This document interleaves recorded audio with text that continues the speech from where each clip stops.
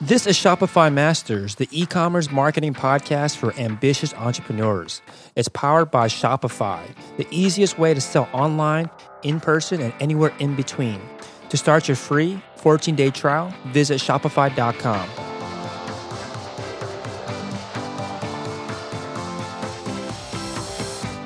Hey entrepreneurs, my name is Felix and I'm the host of the Shopify Masters podcast. Each week we put out podcast interviews with successful e-commerce entrepreneurs or experts to give you inspiration, motivation, and actionable tips to increase your traffic and sales so your store can generate the sales you need to live the life you want. On today's podcast, you'll learn from an entrepreneur that started a direct-to-consumer bike company to cut out the middleman retailers and has had 100% growth year over year. In this episode, you'll learn how to beat your competitors by not marketing your product, but marketing an aspirational lifestyle that's tied to your product, how they bootstrapped an inventory-heavy business without any significant outside investments, and what is a sourcing agent, why you need to hire one if you are sourcing overseas, and how they use their sourcing agent to help them scale their business smoothly.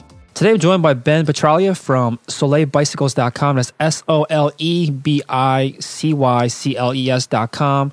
Soleil Bicycles sells bicycles and got their start as selling fixed gear bicycles and it sells much more today. We started in 2009 and based out of Venice, California. Welcome, Ben. Hey, Felix. How are you? Good. So tell us a little bit more about your story and what are some of the most popular products that you sell? Yeah, it's actually a long, kind of complex story. A bit more than just selling bicycles out of Venice. So in 2009, we were all college students. Half of us were at USC, half of us were at Chapman University in Orange, California. We met through mutual friends, and at the time, we were all riding beach cruisers or riding sketchy bikes that we had bought off Craigslist for $60, whatever it was, right? We went into a bike shop to kind of take the next step to get a cool bike that we could ride to the bars, to friends' houses, to commute to campus, whatever it was. And in the bike shop, we were addressed by a salesman, and the salesman was like, hey, do you want this Trek? Do you want this Specialized? Do you want the Schwinn? It'll be $800, $900, and it's got 17 gears. You'll have to bring it in for maintenance all the time. We're like, okay, this system is kind of broken, right? The bike shop wasn't user-friendly. It was very price prohibitive. So we said we can change that. And this was at the time when a lot of e-commerce businesses were starting up. We're saying we could cut out the middleman. That was the bike shop. We could ship it direct to the consumer, while at the same time making a fashion-forward product that was easy to ride, minimal, and just fun in general. So that was kind of the idea. And then we put together a business plan, entered in a couple collegiate business plan competitions, won a little bit of money, like not a big sum of money, took that money, flew overseas, found a manufacturer, designed this bike from the ground up with that manufacturer, brought it back to a frat house, sold 100 of them to our friends, and that's how we started the business. Now, today, we focused and shifted a little bit to really investing into creating a lot of content and an aspirational lifestyle brand and pinpointing the bike as the paramount of that kind of aspirational lifestyle vision, much like Beats by Dre does with headphones. But we still always have maintained that e-commerce, cutting out the middleman, passing the savings on to the consumer kind of ethos, and that's really what's been successful for us over the last, 7 years now. So that's basically an overview of the company and where we're at today. It's awesome. I think there's a lot of great things you said in there, so let's kind of unpack this and work through it. So you said that you guys noticed that there was this opportunity in the marketplace. You guys are still in college at this time? Yeah, we were still all in college. Yeah, so was there anyone already doing something similar at the time where they were selling direct to consumers and skipping out on the middleman? And were you ever kind of concerned about any competition that was already in a space, given that you guys, were in college, didn't really have like quote unquote real life experience at that time? Like tell us about maybe what your feelings were at that time in terms of like seeing what the landscape was already. So at the time, we were the first people to do it. We were the first people to take a bike, package it 90% assembled, and ship it to your house with ease of assembly and like this full-on e-commerce shopping experience. So at the time, we weren't really worried about competition, and we didn't really like see that as our main focus per se, like in terms of optimizing the website and all that stuff, because we were the only people to do it. So people knew if they wanted to go online and buy a bike 90% assembled through an easy shopping experience, they would go to Soleil. And at the time, SEO too was kind of like the wild, wild west. So there were a lot of tricks that we were able to do to target users in different locations very organically, through a lot of really targeted SEO stuff. So yeah, not being being in college and not having any quote unquote real world experience, we all came from different backgrounds. A couple of us were from musical backgrounds, having worked as interns at music festivals, and then a couple of us were from digital backgrounds, working at SEO firms as interns over the summer, and then I myself was from more so a fashion background, running a fashion blog and attending various fashion events throughout the earlier years of my college experience. So to answer your question, yeah, we were kind of the first to do it. So we didn't really see the threat of competition when we started. But obviously, some people have come into the space since then, and the landscape has changed a lot, which I can go into in more detail. So now we've kind of had a bit more of a strategy shift to take on some of that competition. Cool. Yeah, let's dive into that in a second. Once you guys had this idea you saw this gap in the marketplace, you had this idea, you decided to sit down and put together a business plan, enter some competitions. Can you tell us about that process of coming up with a business plan and maybe what you learned throughout that process?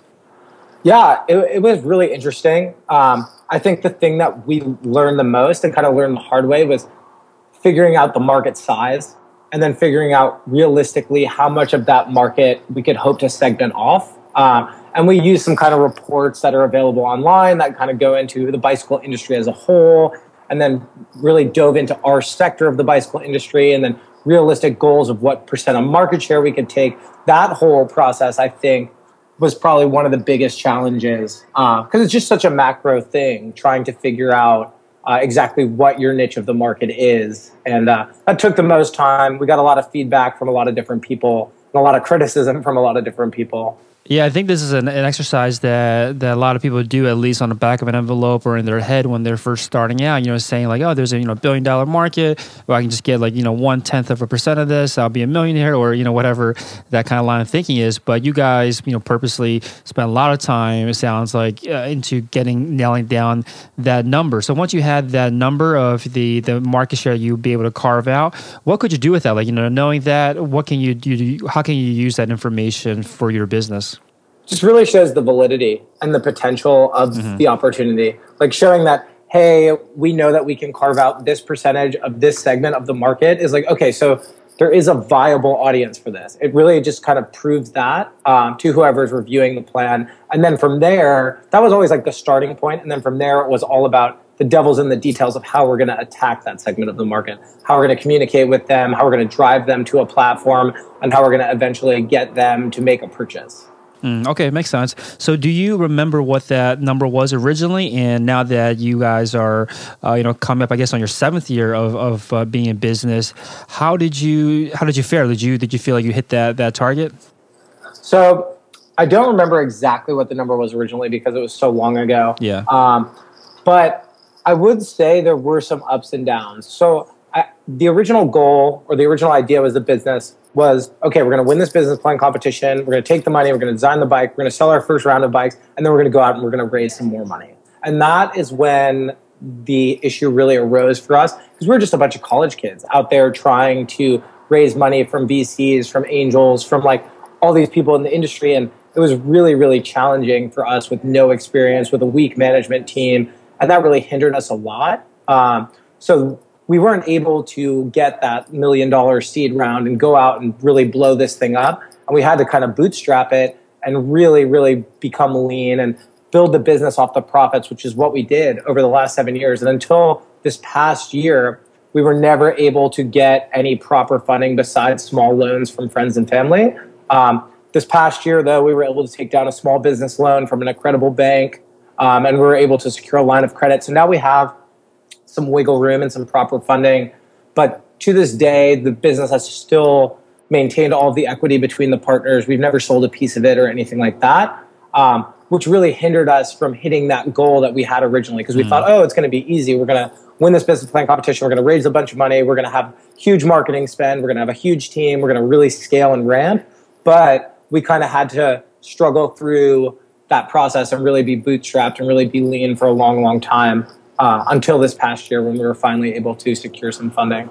Yeah, there's kind of two camps on this idea, right? Whether you should bootstrap and go lean and, maybe use your own savings, maybe friends and family route at the most, which is the route that you guys went, versus trying to go big and trying to get a lot of investment, get a lot of capital early on so you can blow it up sooner. So it sounds like because of your, like you're saying, your management team, you guys being new in the, I guess, the business space, maybe it was harder for you guys to secure that investment early on. But it sounds like now it's kind of paying off because you guys still own 100% of the company.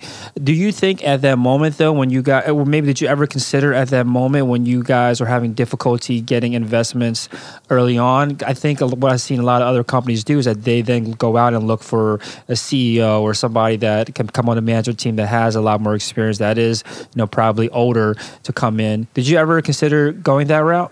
We did, and we went through a couple people actually.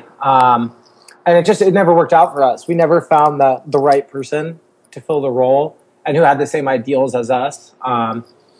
We found some people that were able to help. Like we found a CFO that was really reputable and a bit older and was able to start garnishing some rapport with banks and investors. And we went on a road show and we showed like our business to a bunch of different people, but we were never able to make anything work. And I think just to speak to the two camp idea, I think it's great to bootstrap, and I think if you have a business that allows that, like it's amazing. But for us, our business is so inventory heavy, and the inventory is so expensive that when you're buying 1,000 bikes and dumping your bank account for like a couple $100,000 to purchase that inventory itself, it's a really hard thing to do to continue to bootstrap while you're dumping that much money into inventory on like a monthly or a quarterly basis, whatever it is.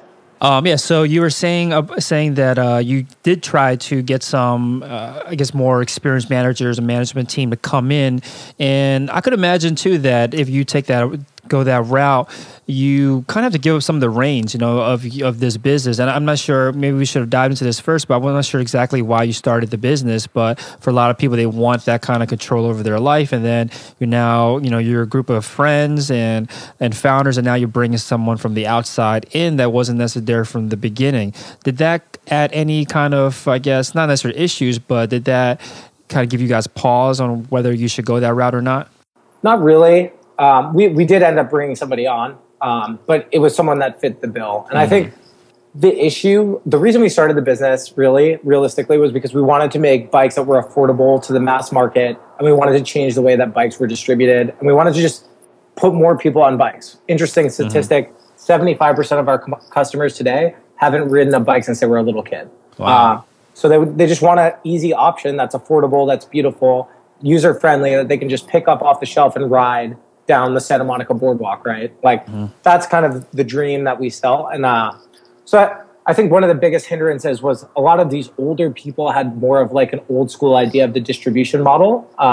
They wanted us to go completely vertical, own a factory, own a warehouse, like own a bunch of shops, sell at all the traditional brick and mortar bike shops. And like that was never within the core of our business. It was an elevated shopping experience. It was communicating our brand message at any touch point where our product is. And we were never able to find anyone from a very, very senior perspective that understood that. Albeit we were able to find the CFO guy who was great. He was a bit younger. He was still in his like late 20s, early 30s.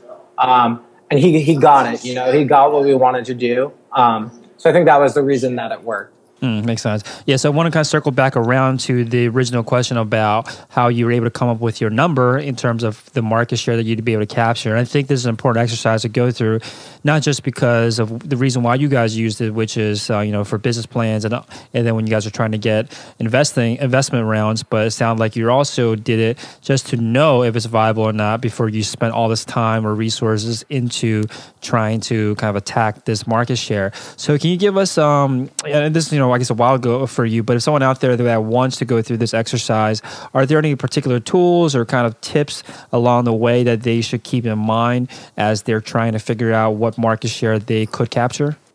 Definitely. There's some tricks for sure. We use something called the IBS annual report, which is a report put together that looks at the entire industry in a full in-depth breakdown. And so we use that, and we basically saw within that report, here's the bicycle manufacturing market as a whole. here is our segment of the bicycle manufacturing. And we plugged that as the 700C, which is the size of the wheel on the bicycle. And we saw that trend was growing. And not to get too technical with it, the 700C is a tire size used on most road bikes. So we saw that people using more and more road bikes could be really beneficial for us to tap into.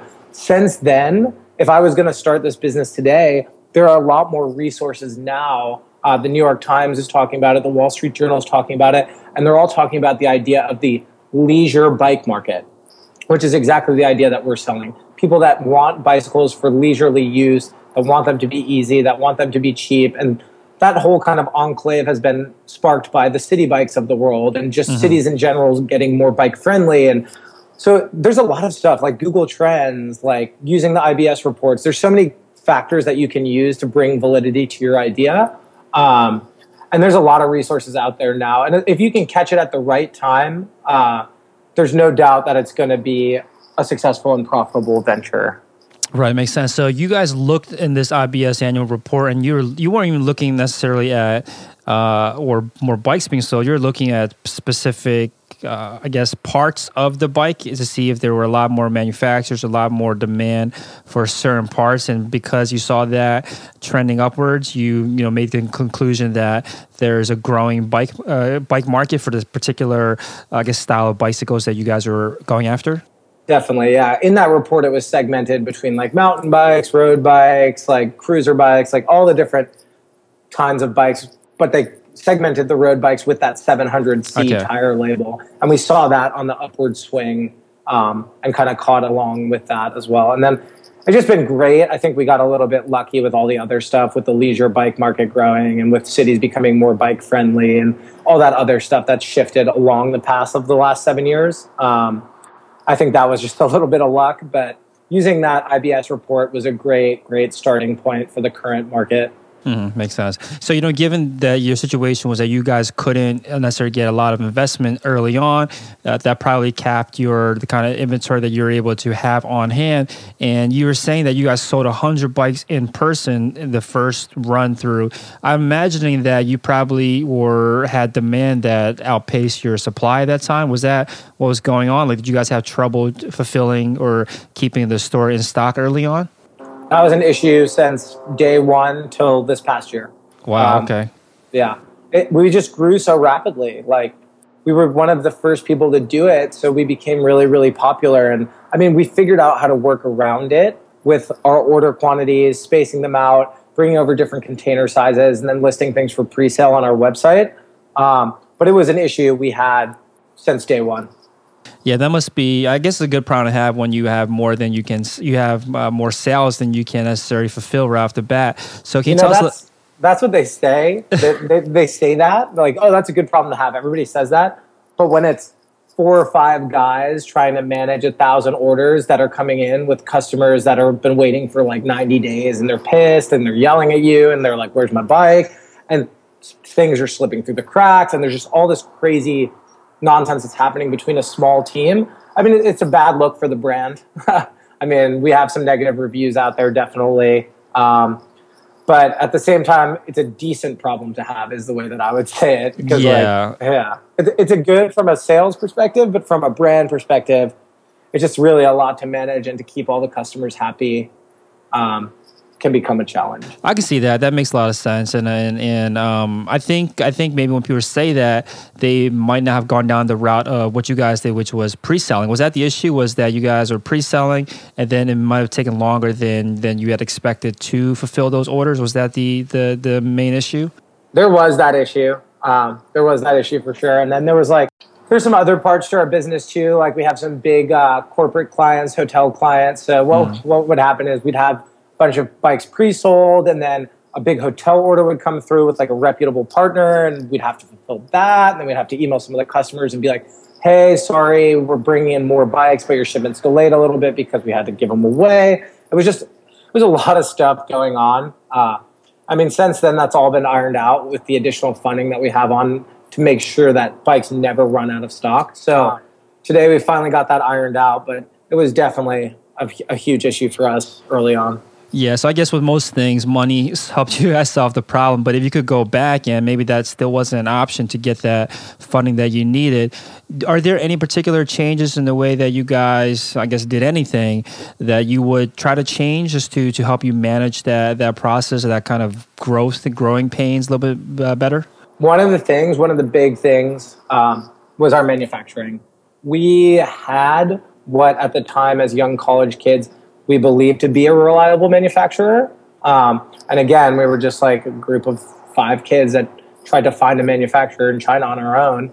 That manufacturer turned out not to be so reliable, and that's a whole nother story that we don't really need to get into. But since then, we've kind of learned by fire that we need to have someone reputable on the ground overseas basically all the time, to be overseeing our factory, to be working with the QA and the QC team, to be overseeing kind of the supply chain from manufacturing to port in LA to our warehouse in Ontario, California. Like the whole entire supply chain process needed to be properly managed by one person. And I think if we had done that, if we had just found someone who was going to specifically manage that entire process from the get-go, a lot of these problems would have been mitigated. And again, if we would have found a reputable manufacturer from the start of the business, a lot of problems wouldn't have occurred either. But just for reference, we've switched factories 7 times since we've started the business. Yeah. Yeah, that's not the first time I've heard of someone learning this lesson and then looking for almost like a liaison on the ground, like you were saying, at the near the overseas manufacturer, or actually being inside the facilities itself. So can you tell us a little bit about how, if someone out there that wants to make sure they have this kind of control, a little more control over their manufacturing, but can't be there themselves, how do you find somebody to work with that can offer these kind of services? Is there a particular job title that they're looking for, or like what's the process? So the particular job title would be a sourcing agent. In terms of the process, I can't give you 100% the best recollection of that, because for us it was very kind of simple. We asked around to friends and family, and one of our friends of a friend happened to know this family that had been manufacturing things overseas for years, and we got in contact with them. They explained to us how the whole sourcing agent relationship works, and about how this agent would be over there 6 months, 7 months, 8 months, 9 months out of the year, whatever we needed. Fluent in both Chinese and English, Mandarin and Cantonese, able to communicate, know what to look for, able to negotiate. But the title would be a sourcing agent. I bet there's online searches you can do or forums you can dig through to find someone who's recommended. But I would definitely go with someone who's been recommended to you, because it can get a little bit sketchy at times. Yeah, I mean, those qualities that you just listed sound like great kind of interview questions or things you should keep in mind when you are interviewing somebody, making sure they hit those or check all those boxes off. So how do you, once you have a sourcing agent, how do you work with them? Like how often are you talking to them, and what are you guys, how do you guys work together? It's every single day. It's every single day. And that's more Jimmy's realm of things. But the basic overview is it's anything from R&D to bringing the cost of certain parts down, to making sure we hit manufacturing schedules, to deciding whether or not to buy our own tooling to make a part besides outsourcing it to another supplier, like cost benefit analysis of that. Like it's a full on relationship. And I would love to speak to it more, but that's more in Jimmy's realm of things. Mm-hmm. Sure. So yeah, let's take a step back and go back to the beginning again, when you guys first got your initial production run. You said you guys had 100 bikes and you sold all of them in person. Tell us a little bit about that. Tell us about how did you get all of them shipped over, and then what was the sales process like when you guys are selling these? We got literally the smallest container they make, and we put 100 bikes in it, and we shipped it to Port of Long Beach, and we said, okay, we'll come pick it up. And we rented like a massive U-Haul, threw all the bikes in the U-Haul, drove it back to USC, put it in a frat house. And during that whole manufacturing and shipping to USC process, we were telling all our buddies, we're like, hey, we got these amazing bikes. They're not very expensive. You guys should buy one. And everyone was looking for a bike at the time. We're on a massive college campus. And they're like, okay, instead of going to XYZ bike shop and buying something way too expensive, or going to Craigslist and buying a beach cruiser that's probably going to get stolen, we're just going to buy one of your bikes. They're sleek, they look cool, they're fast, they're user-friendly, they're great for commuting. I think at the time they were like $299 or something. Here's $299. Just call us when the bike gets here. And all the bikes arrived at the house and called our buddies. We're like, hey, that bike is here. Here you go. Grab it. They'd come over and grab it. And then from there, it got a little bit more robust. We started ordering a bit more bikes. And then we started, I think that's when we brought the shop online for the very first time, is after that first 100 bike run. Okay, so you definitely saw that there was demand for it because you were able to sell it in person. And once you got the store live, were you directing people there, or like what was the initial kind of marketing early on, in the early days to drive traffic to your store? So it was always friends and family first.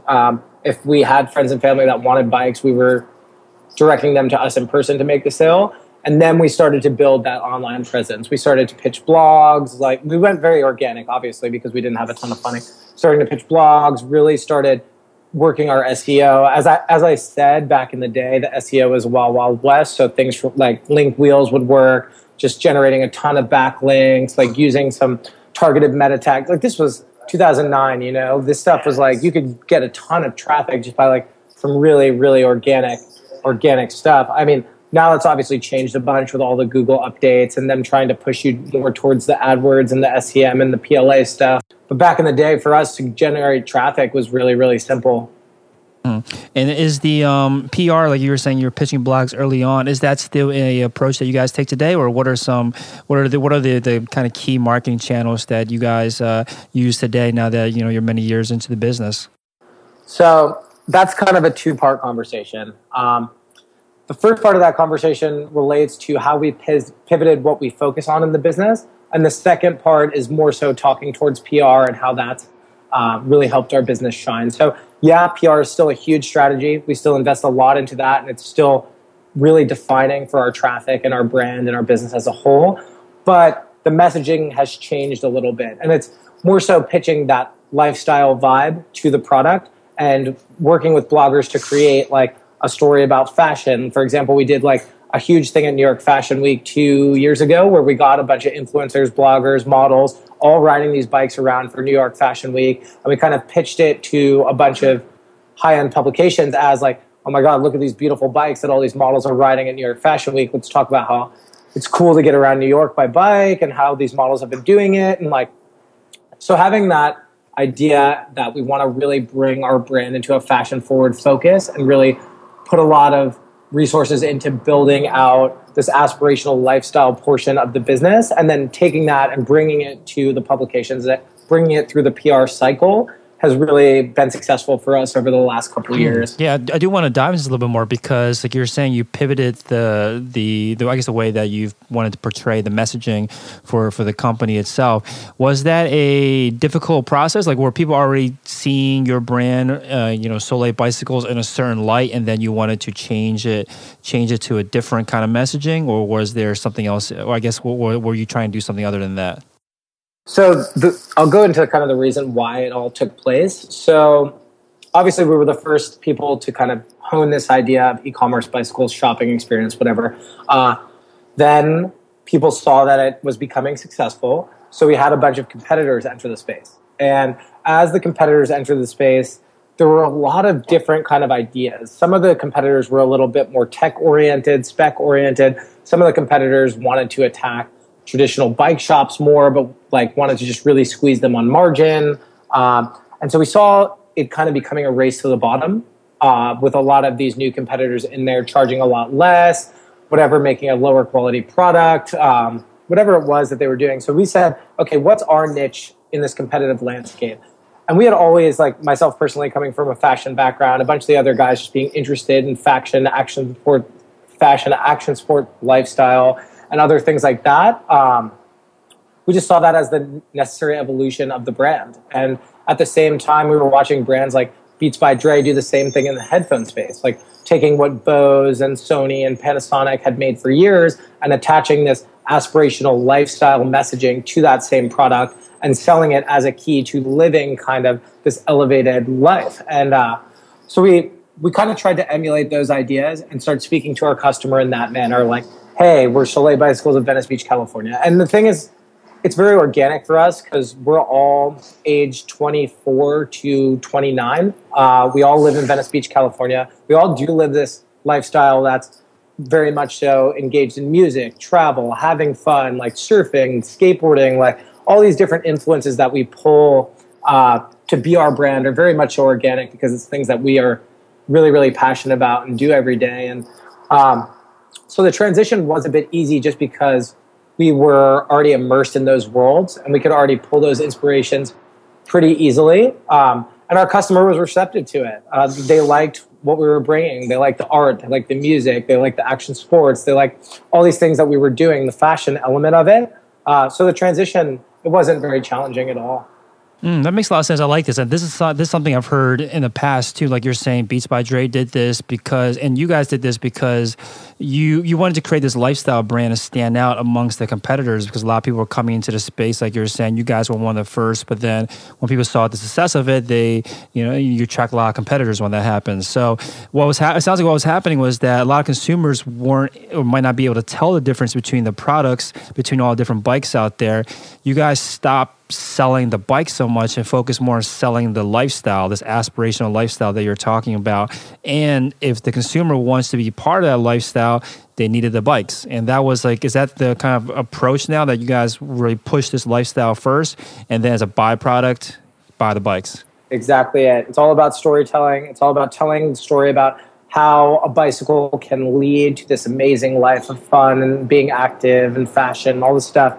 And then the bike is the center point. It's your key to getting into this club or whatever you want to call it. And at that same time, funny enough, just from a design perspective, we introduced 2 stripes on the frame, 2 different colored stripes on every bike frame that we make as our branding. So that kind of fell in place with the lifestyle. When people would ride around and they would see Soleils, they would see our branded bike, they would see those 2 stripes first and they would know like, oh, okay, cool. They're part of this like club, I guess you would call it. The Soleil family, as we like to call it. And it kind of all came together and it just made a lot of sense.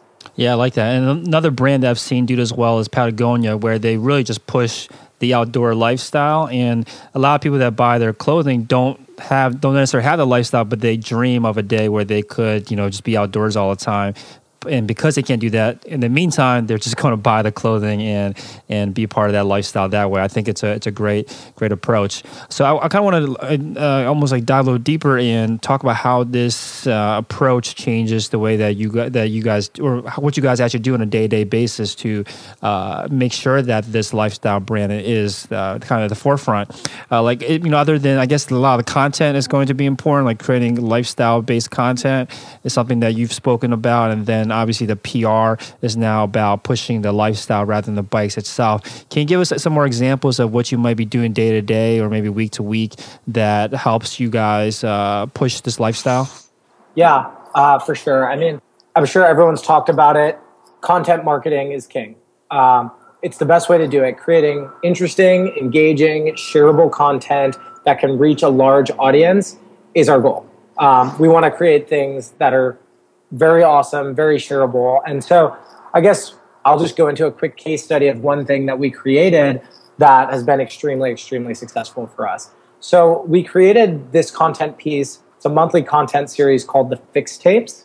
And what it is a curated mixtape of music by a different DJ each month that anyone can pop in their headphones and ride their bike to. That's the idea behind it. And so basically what it does is a few things. It creates a really, really cool piece of music that people can listen to, which is awesome, shareable, downloadable, whatever it is. It ties our brand to these cool up-and-coming DJs, which builds brand synergy in the eyes of our followers.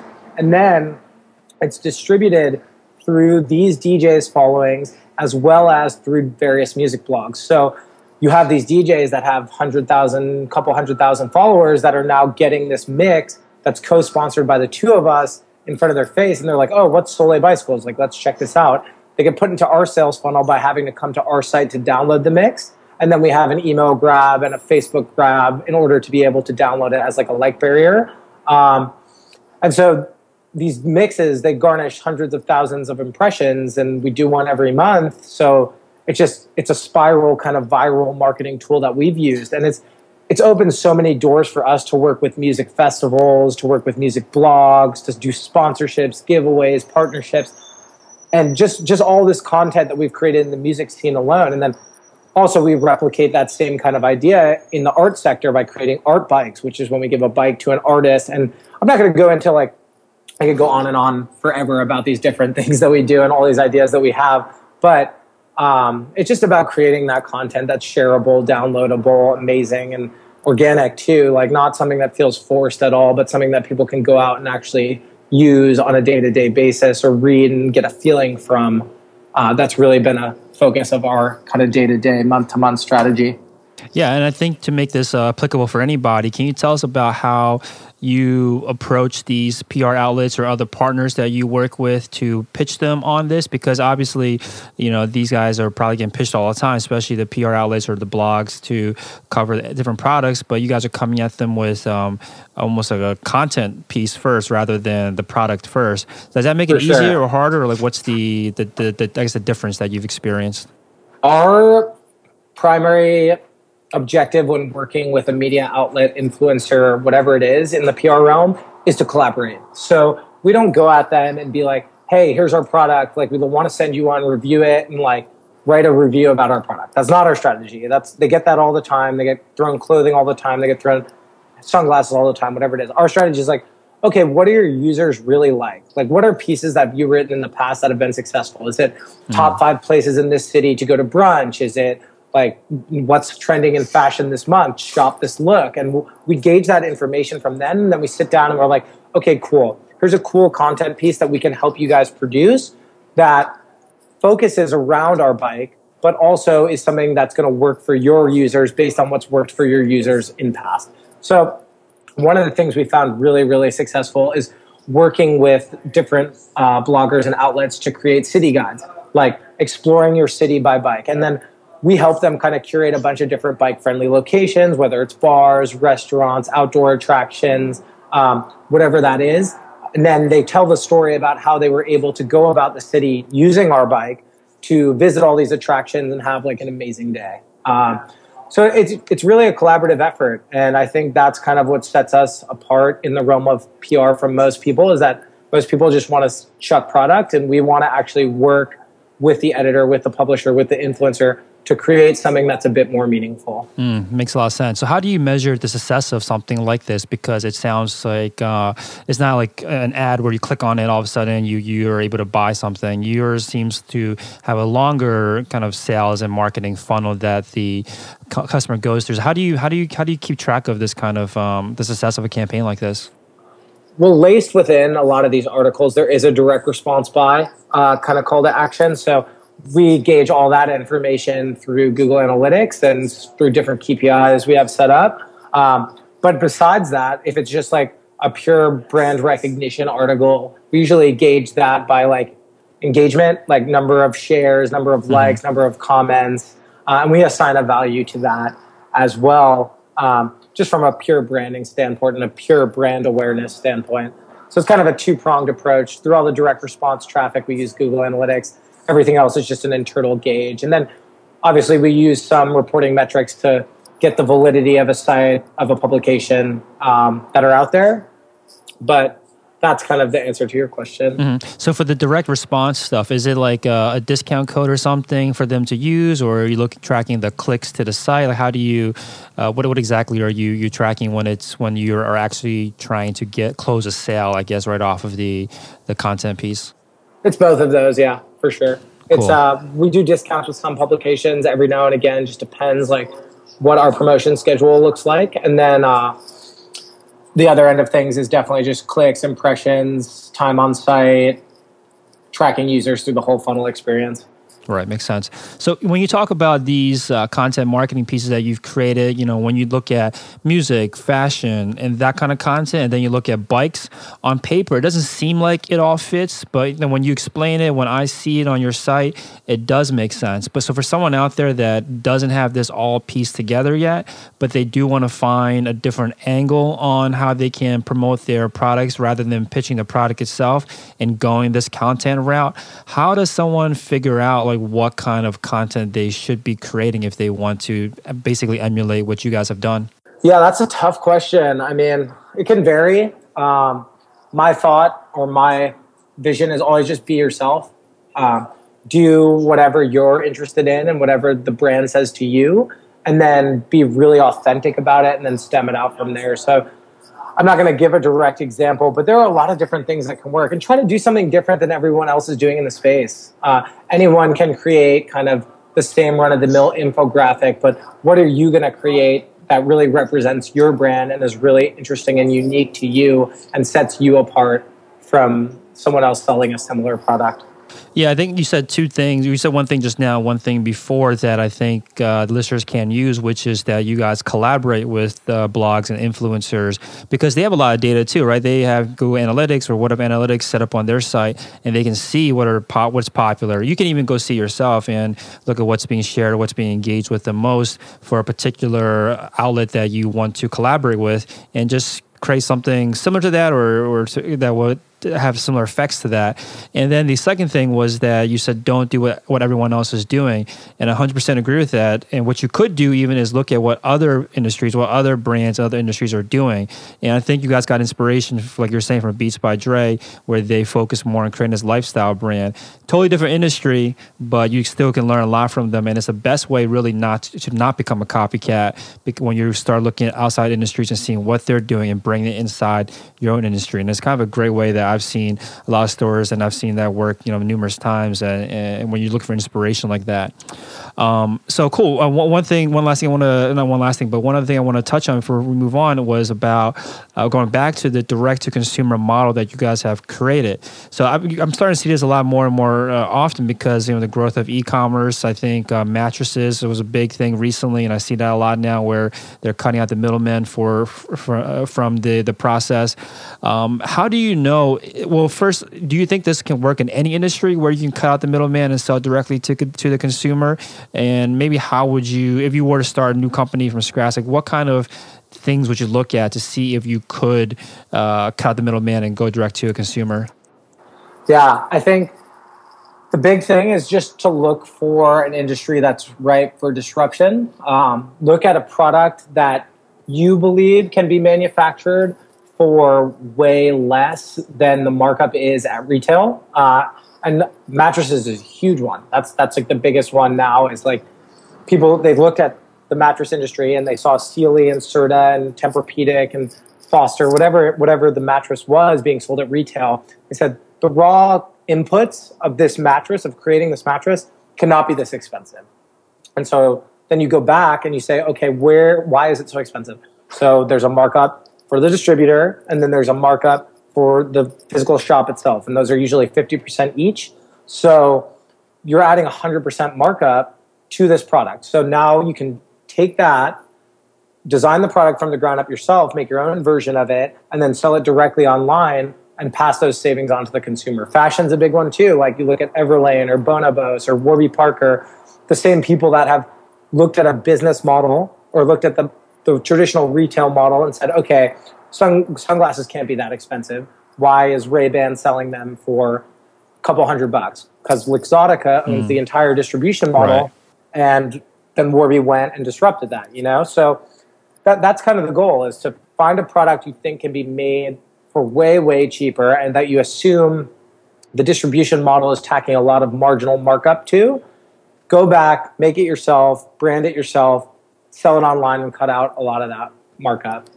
And this is all, once you have this kind of hunch, you can confirm all this too, right? Just by doing research and making some phone calls to determine if they are marking it up way more than we're marking up so much that you could come in and sell direct to consumer. Yeah, you'll know. You'll definitely know. Cool. So, you guys have been in business for, again, this year coming up on your 7th year. Can you tell us a little bit about how successful is the business today and give us an idea of the growth over the last several years? Yeah, we've grown 100% year over year, every single year, which has been amazing. That's kind of the benchmark that we've always wanted to hit. And today, I'm not going to sit here and say we're happy with where we're at because we're content, but we're not happy. We want to keep growing the business. To date, now we're selling anywhere between 10 to 15,000 bikes a year.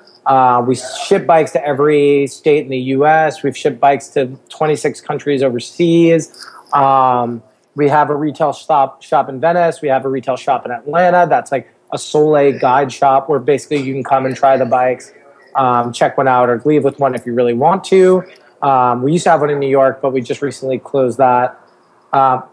Yeah, so we've seen a ton of growth, and just hitting that 100% year over year number has been amazing. And I think that our goal now is just, we have a couple goals. One of them is to refine our e-commerce experience and really just take over as that name brand for leisure bikes online, fashion forward leisure bikes online, and then start moving international. We have a couple targets set of places that we want to set up, like hubs, distribution hubs, and really start catering towards those markets and make this a global business. But I think there's definitely a lot of room for growth there. And then there's also a lot of room for growth in our product line, creating new bikes that are fun and friendly and fashion forward and all the things that I said a million times. I'm sure it's sounding like a broken record. But yeah, I think we've been extremely happy with the growth, and we just want to keep on going. Awesome. Yeah, so you got introduced to me by Corey, who was on the Woodies.com podcast episode that we recorded probably about a month ago. And he said that he met you because you guys were both traveling and running businesses at the same time. And before we hit record, you were talking about how that's something that you guys really, love being able to do, is to travel and still be able to run your business from a laptop. Can you tell us a little about that experience? Like, are there any kind of, difficulties when you're out and traveling in other countries and trying to run a business? There are some difficulties for sure. Time differences, traveling through strange places without Wi-Fi, whatever that difficulty is. But it's just about having a proper balance, having that proper traveling, but still knowing that at the end of the day, the most important thing is that you're taking care of the business, you're making the proper steps to watch it grow, and you're managing it on a day-to-day basis. And I mean, I would honestly say that, funny enough, Corey is someone who does that better than anyone else I know. The guy could be in the middle of the most remote place and still be organizing a photo shoot with the one photographer in this village and still be posting content. He's just an animal like that, and there's a lot to be learned from him, and I've learned a lot from him personally. On how you can do that. And it was crazy. We were actually over in Bali for a couple of weeks in Indonesia last year, and Corey and I linked up when we were over there. We had known each other before that, but we linked up, and all of a sudden he's like, hey, I rented this vintage Volkswagen. I got these models. I got a photographer. Do you have any bikes? Let's do this. And I'm like, all right, dude, let's go. You put it all together. Sounds awesome. Let's do it. And we went out and shot for a whole day in the middle of nowhere and got amazing content that I never would have thought would have been that easy to put together on the road, traveling on a tight budget. But yeah, it's definitely a balance, and it's about finding ways. But at the same time, there's so much inspiration that we take when we travel. There's so many things in other countries that we bring into our product and into our brand that without that ability to travel and ability to see the world would be lacking. And it helps us as creative, and it helps us as marketers and as designers and all that stuff. So we think that it's just infinitely important. Yeah, that's really important. And it kind of goes back to what we were saying before about how you can really get stuck in these echo chambers if you're too focused on your own industry rather than taking a step back and having this perspective that you're talking about. So I imagine that there are probably a lot of apps that you rely on to run your business. Can you tell us a little about any apps that you either use from the Shopify App Store or outside of it that help you run the business? Yeah, we use a ton on the Shopify App Store. There's a lot of really good ones for marketing and sales cycle and inventory management and stuff like that. I mean, I'm not going to go into specifics, but a simple Google search of top 15 Shopify apps for marketing will give you a good starting point. Besides that, two of the biggest ones that we just implemented are Slack, which is a great inter-office communication app that really helps us be all on the same page when we're traveling, especially because we can send files through there. We can start different threads like hashtag marketing, hashtag content, whatever it is, and have inter-office communications even when people are displaced. And then the other one is Basecamp for long-term project management. We handle everything from manufacturing, R&D pipeline to sales pipeline to content calendar and everything in Basecamp. So just getting some good communication apps for sure, doing some research online to find good Shopify apps for sales, marketing, or operations.